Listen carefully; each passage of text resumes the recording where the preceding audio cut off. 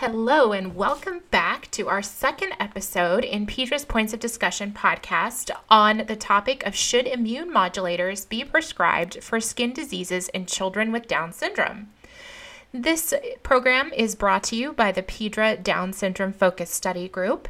If you didn't hear episode 1, go back and listen now. It's available on iTunes, Spotify, and Google Podcasts. Before we begin, a quick disclaimer. It's important to note the views and information expressed during this podcast do not necessarily represent those of the Pediatric Dermatology Research Alliance. The purpose of this podcast is to be thought-provoking and to stimulate new ideas, new collaborations, and novel research. Any reference to medical treatment or disease management is for this purpose only. It is not an endorsement by PEDRA or its speakers and is not a substitute for medical advice, diagnosis, or treatment. Any decisions related to medical care should be made in consultation with a qualified healthcare provider.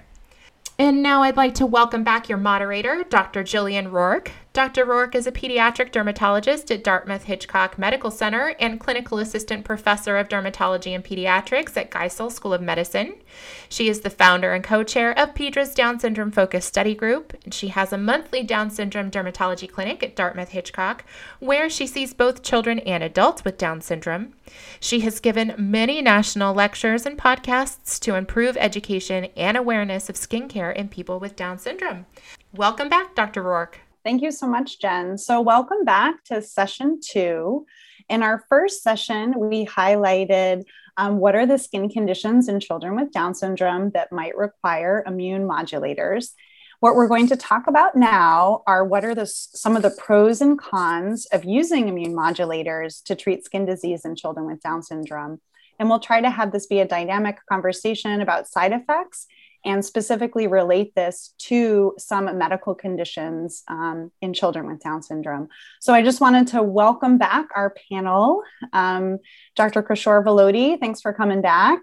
Oh my gosh, thank you so much for having me back. I learned so much in session 1. I'm excited. Oh, you're very kind. We'll welcome back Dr. Emily Gurney. Thank you so much. Looking forward to part 2. And Dr. Christy Holland. Thanks, Jillian. Glad to be back. So, Dr. Gurney, I'm wondering if you can start us out with talking about some side effects for JAK inhibitors. Absolutely. So certainly our use of JAK inhibitors, I think, is expanding quickly. So understanding potential side effects is really important to have a detailed, informed consent discussion with our families. In some of the trials, the most common side effects seen were upper respiratory tract infections, urinary tract infections, acneiform eruptions for some of the JAK inhibitors, or folliculitis, dyslipidemia, neutropenia, and fungal infections. So those were all the sort of relatively mild reactions that were seen. Unfortunately, there are several black box warnings on sort of all the JAK inhibitors used for inflammatory skin conditions at this point, mostly coming from trials of tofacitinib done in rheumatoid arthritis patients who were 50 years or older.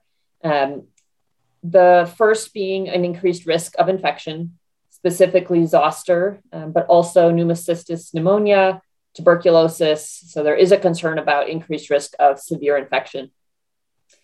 There is a question of an increased risk of malignancy. So lymphoma and solid tumors, specifically they bring up lung cancer in smokers. So maybe not something we're as familiar with discussing in our pediatric patients, but a consideration certainly.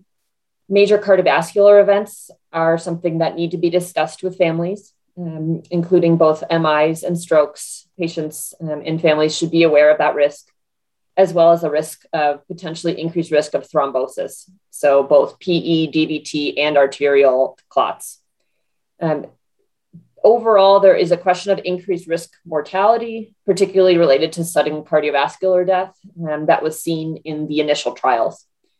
The FDA mandated that the drug manufacturers go back and study this in more detail due to these sort of initial safety signals that we're seeing.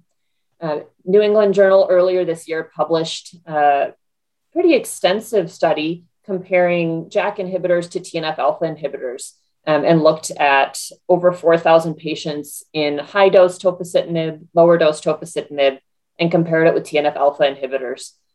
They did see that the pooled risk in the patients with taking tofacitinib was higher, both for major cardiovascular events and malignancy.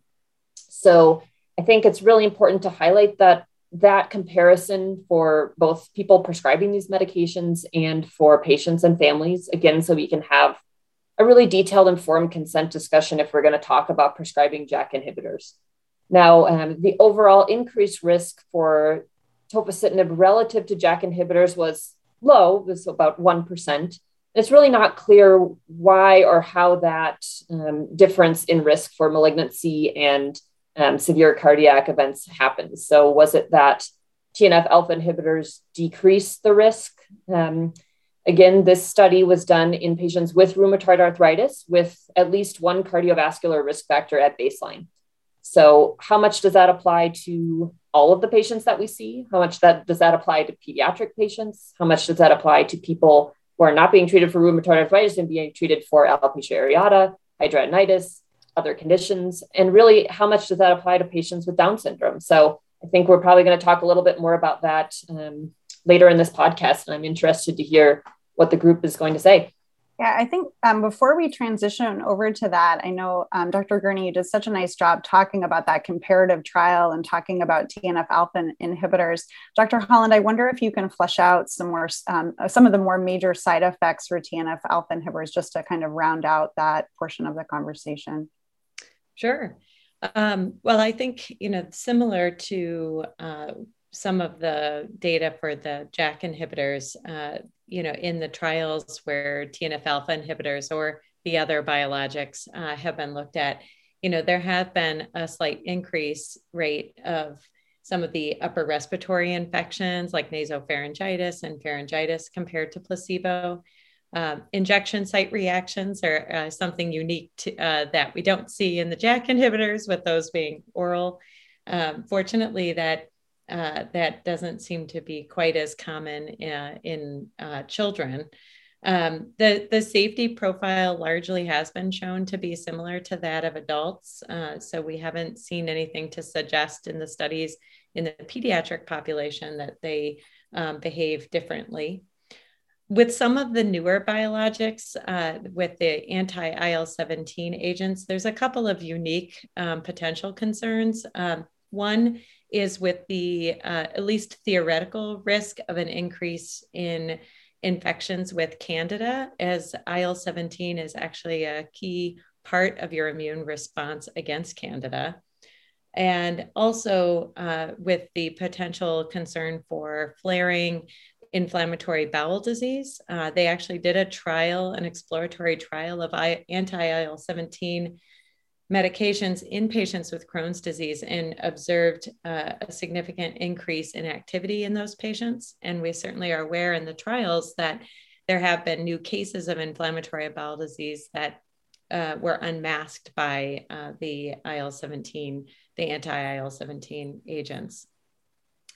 I think one other thing that I would, in thinking about this, that I would bring up with any type of immunomodulation, and I know this was discussed a bit at our recent Society of Pediatric Dermatology meeting, but anytime you're sort of shifting immune mediators, I think we have the potential for triggering something else, or even having paradoxical flares of the skin disease that we're trying to treat.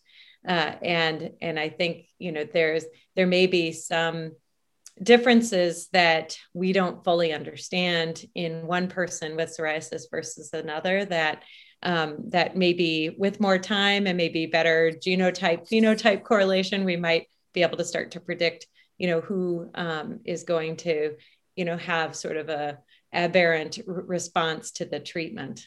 So I think that's something that I don't think about as much with the JAK inhibitors, and maybe it's just from lack of experience with those, but, and maybe we'll learn more, but I think about them as being a little bit broader. So maybe harder to sort of swing the immunophenotype one way or the other. So.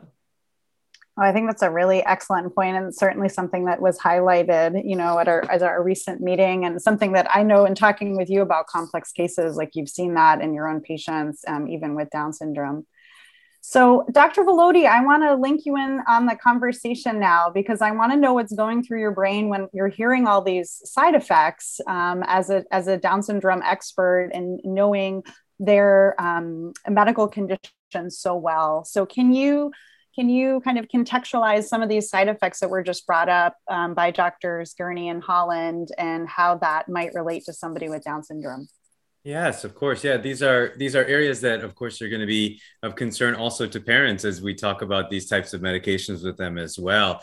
I think a couple of the areas we were just hitting on, thinking about infection risks, right? We know that in children with Down syndrome, they have increased rates of infection, especially sinopulmonary infections. We suspect that it's due to their underlying anatomical differences. So the midface hypoplasia that we see in people with Down syndrome often will impair their ability to drain their sinuses, impair their ability to drain their middle ear canal, which raises their chances of having middle ear infections, as well as sinusitis. And then in addition to that, we see a lot of pulmonary infections as well in people with Down syndrome. There's a lot of theories behind it. I don't know that anybody really knows why.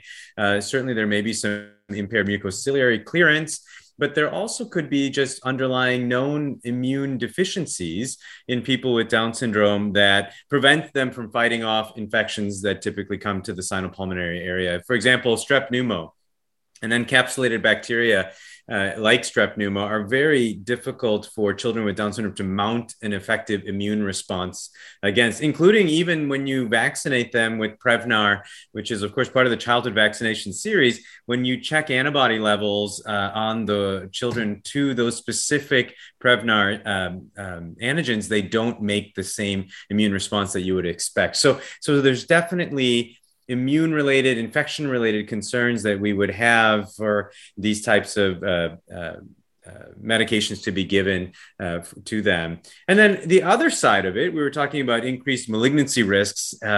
This is one area that's so interesting in people with Down syndrome. We know that they have a higher incidence of leukemia.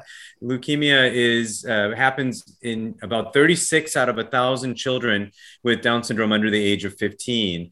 That's compared to 0.8 out of 1,000 in children who don't have Down syndrome. So it's a significantly increased risk, and nobody knows why leukemia is more common in people with Down syndrome. But then on the flip side, as we've been just sharing with these particular medications and concerns for solid organ tumors, that's an area that we don't see very often an issue in people with Down syndrome. And again, nobody knows why. There must be gene products on the 21st chromosome that are oncoprotective against solid organ tumors. And again, this is an area that's under pretty active research trying to figure out, well, what is that gene product that, potentially we could use to help the general population also when we're talking about struggling with some of these solid organ tumors. And so, yeah, it's a mixed bag, I guess. It's not an easy answer in this one, Dr. Roark, for sure. Yeah, I think that is a really common question that we get, especially with TNF alpha inhibitors, is this question of increased risk of lymphoma. And, from what you just said, it's more of a leukemia risk in the Down syndrome population at a younger age. And it's a specific kind of leukemia. Is that right, Dr. It is, in fact. So we see a specific type of AML in people with Down syndrome. And it's actually so specific, it actually gets its own name. It's myeloid leukemia of Down syndrome, or MLDS. And surprisingly, again, they have a better treatment outcome in this type of AML than do other children who don't have Down syndrome who get AML. So again, lots of things that you could fill a book of things we don't know about Down syndrome more than you could probably write a book about what we do know. There's so much unknown. And now we're talking about all these wonderful medications, and we have so much unknown there too, right? Which is why this podcast is so important. Can you touch upon any associated risk with inflammatory bowel disease, just as that's in the front of our brains as we think about IL-17? Yeah, we don't see, at least in the literature, and even in my own clinical practice, we don't see a lot of overlap between Down syndrome and inflammatory bowel disease, which is pretty much the opposite of what I say when I think about Down syndrome and any other autoimmune type condition. As you guys have highlighted so beautifully today, all the autoimmune skin conditions, but you add on top of that every other autoimmune issue that we can see in people with Down syndrome. And yet inflammatory bowel disease doesn't seem to be on that list. And so even trying to find things that would maybe find a connection, you find isolated case reports, but we don't really see a big link between the two. Mm-hmm, mm-hmm. And what about cardiovascular risk and also blood clot risk? Do we have any information about that and how to have that conversation? We do, in that my adult colleagues who take care of adults with Down syndrome say that their big three that they worry about in adults in general, they don't worry about in their adults with Down syndrome. So when we're thinking about cardiovascular, stroke, high cholesterol, atherosclerosis, all these things that we as adults worry about, we don't see in people with Down syndrome. So when we think about cardiovascular risk, we're really thinking about the younger child with Down syndrome with congenital heart defects or something like that. But we're not thinking about things like atherosclerosis. In fact, so much so that when we have our national meetings talking about Down syndrome and interesting cases that we've seen, an MI would be an interesting case to talk about amongst us amongst our colleagues that take care of people with Down syndrome, because we don't see MIs. And if they were having an MI, maybe there was some sort of rare anatomical thing, but it won't be a cholesterol plaque related thing. So we don't see very much of that. We don't also see a lot of things like DVTs, deep venous thrombosis, going to pulmonary emboli or going to strokes or anything like that in people with Down syndrome. Again, very fascinating that these things that are so common in the general population, we just don't see even in adults with Down syndrome. Mm-hmm, mm-hmm. And I guess just in general, what is the expected life? What is the life expectancy now for somebody with Down syndrome? Yeah, so if you were to look at life expectancy now, we're looking into the late 50s, early 60s. But again, this is a cohort of people with Down syndrome that really did not have medical care 60 years ago. And so who knows what now this population now is going to be doing 20, 30 years, 40 years from now, how they're going to be doing now that they actually are receiving the medical care that they deserve. In fact, one of the things that you think about is if you look at the life expectancy in the 1940s and 50s for somebody with Down syndrome compared to today, and you took that same life expectancy increase and put it on our general population, we'd all be living into the 300s. So it's been such a remarkable increase in life expectancy, even in the last 50, 60 years, that we don't know what the next 50, 60 years will bring. Gosh, that is so insightful to have that comparison. I mean, that really shows us just how medical care has made such a tremendous difference. And I think in that light, let's start talking about some of the pros for using these medicines and that have a huge effect on patients' quality of life and on so many aspects of their life. So Dr. Holland, if I were to ask you to be on the pro side of using some of these immune modulators, what would you say about that? What do you think the positives are? Well, I'm more than happy to represent the pro side since I do use these medications in these patients. So thank you for asking me to represent this side of the controversy. So, I think the most important thing is that these medications work really well and they can work really fast. And we have data for many of these, as I said, in children compared to, actual controlled trials in children compared to some of the conventional therapies that we had used in the past for. And I'll pick psoriasis, for example, because that's the one that I would say I have most experience with. And so we can actually say that this has, been designed, the dose is right, and so I think that's a huge thing. But it's also, like I said, they do work really well. Patients get relief of their problem, with psoriasis. They can be very uncomfortable and it can affect their ability to move because their skin is uncomfortable. Same with hidradenitis, hard for these kids to, dance and to their music and do the activities, some of my patients are in Special Olympics and, if their skin is not healthy, it's really hard for them to participate in the things that they enjoy. I think that the more specific to the biologics than JAK inhibitors, I think the advantage of not having to get lab monitoring is is a bonus over some of the conventional psoriasis treatments. Although, on the flip side, they do have to receive the medication through an injection. So sort of weighing the pros and cons of that. I think there's less risk for patients who have other comorbidities with some of the other psoriasis, specifically medications that may affect the kidney or the liver.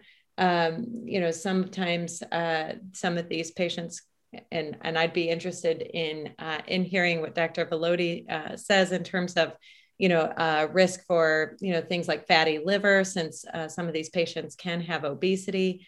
But certainly if they did, you wouldn't want to use a medication that might affect the liver. And I've had patients with renal impairment and Down syndrome. So I think, making sure you're looking at the whole picture. I would say, in addition, the long-term efficacy has been shown. Many of these medications have been studied out a year or 2 years and continue to work for them. And because they don't have to worry about some of the end organ issues with some of the conventional therapy, we don't feel as compelled to reach a point where we give them a drug holiday and cycle them off and wait for their skin to flare again and then put them back on. We can leave them on these things. The JAK inhibitors, they're new. So I think we need to get more experience with them in terms of their safety specific to pediatrics. I think what's attractive to JAK inhibitors is that I'm starting to think there's nothing they don't fix. And so if a patient has alopecia areata and they have psoriasis, you could really kill two birds with one stone instead of sort of just zeroing in on the mechanism for that condition. And I think perhaps there'll be less risk for some of the paradoxical disease flares, as I mentioned before, with those. Oh, I think that's great. I think Dr. Holland, too, will touch upon this a bit later, but thinking about the mechanisms of disease for Down syndrome, thinking about JAK inhibitors, might make sense too, moving forward. So not to put you in the hot seat for the cons, Dr. Gurney, but can you tell us what was going through your mind when you hear all the positives? I'm ready to take on the cons. I had a semester of debate in high school, so I am ready to take on all what Dr. Holland just told us. I think one important point that Dr. Rourke brought up earlier when we talk about efficacy is we really don't know what the efficacy is specific to our persons with Down syndrome that we're treating. We know the efficacy in persons without Down syndrome pretty well for a lot of these medications, particularly for psoriasis. But we just don't know. I don't think there's enough data to really know how effective and to give families and patients good advice about what they can expect about efficacy. And that goes for safety to some extent too. So I think that's a really important point when we're discussing this with families. The other point that I would bring up, not specific to individuals with Down syndrome, but in general, is that we're treating chronic conditions here. It's really difficult to know what is the endpoint, how long are we going to be using these relatively high-risk medications, and then does the efficacy wane over time if we're treating children for the most part of people listening to this podcast. So how long are we signing up this child to be taking these high-risk medications, require lab monitoring, close monitoring for infection? Of course, we have to balance all those things with the incredible impact on quality of life that these conditions can have.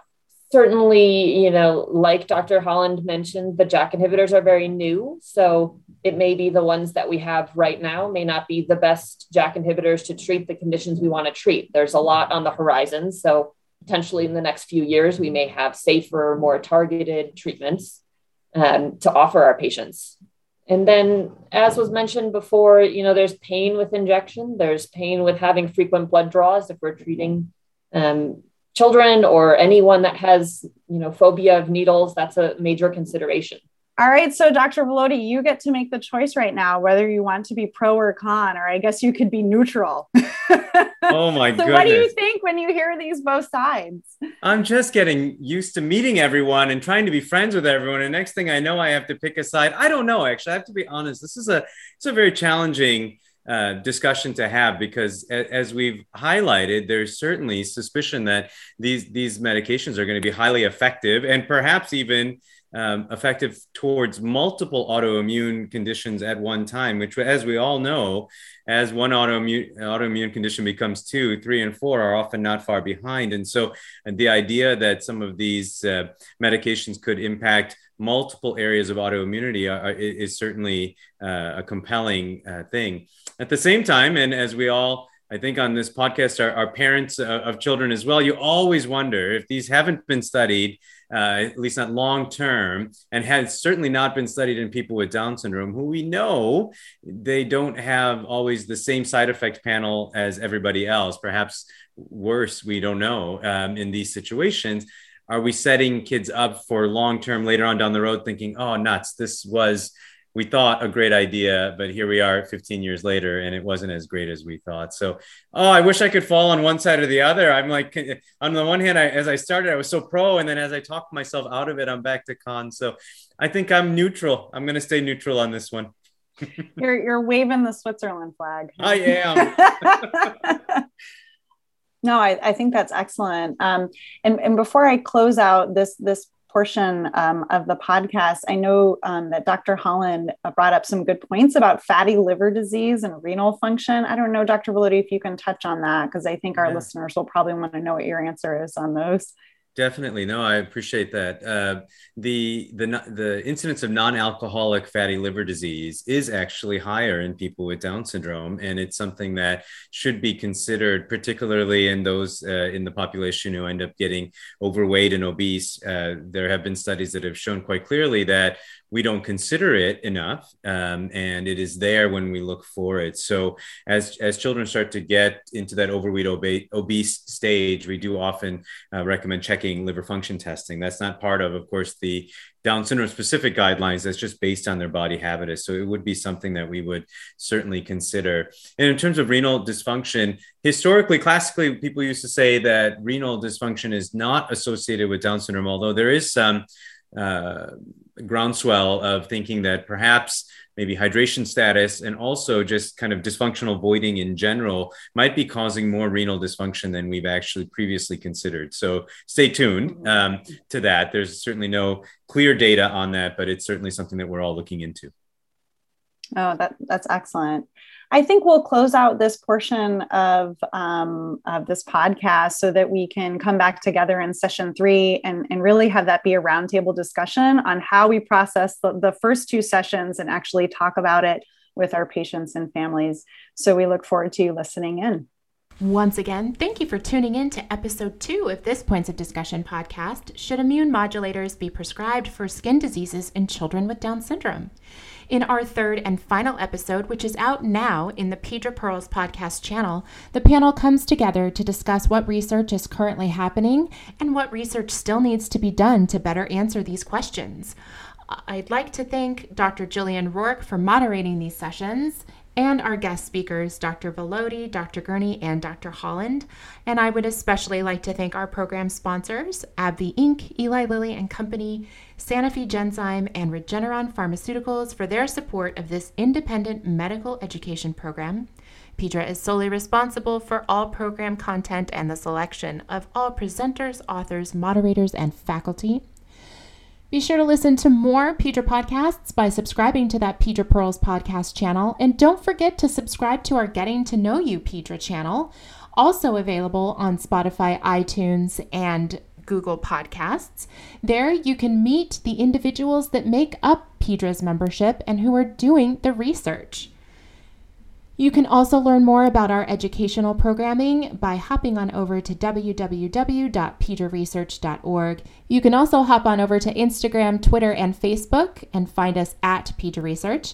And we're on LinkedIn and YouTube by searching for the Pediatric Dermatology Research Alliance. Stay tuned for episode 3, and thanks for listening.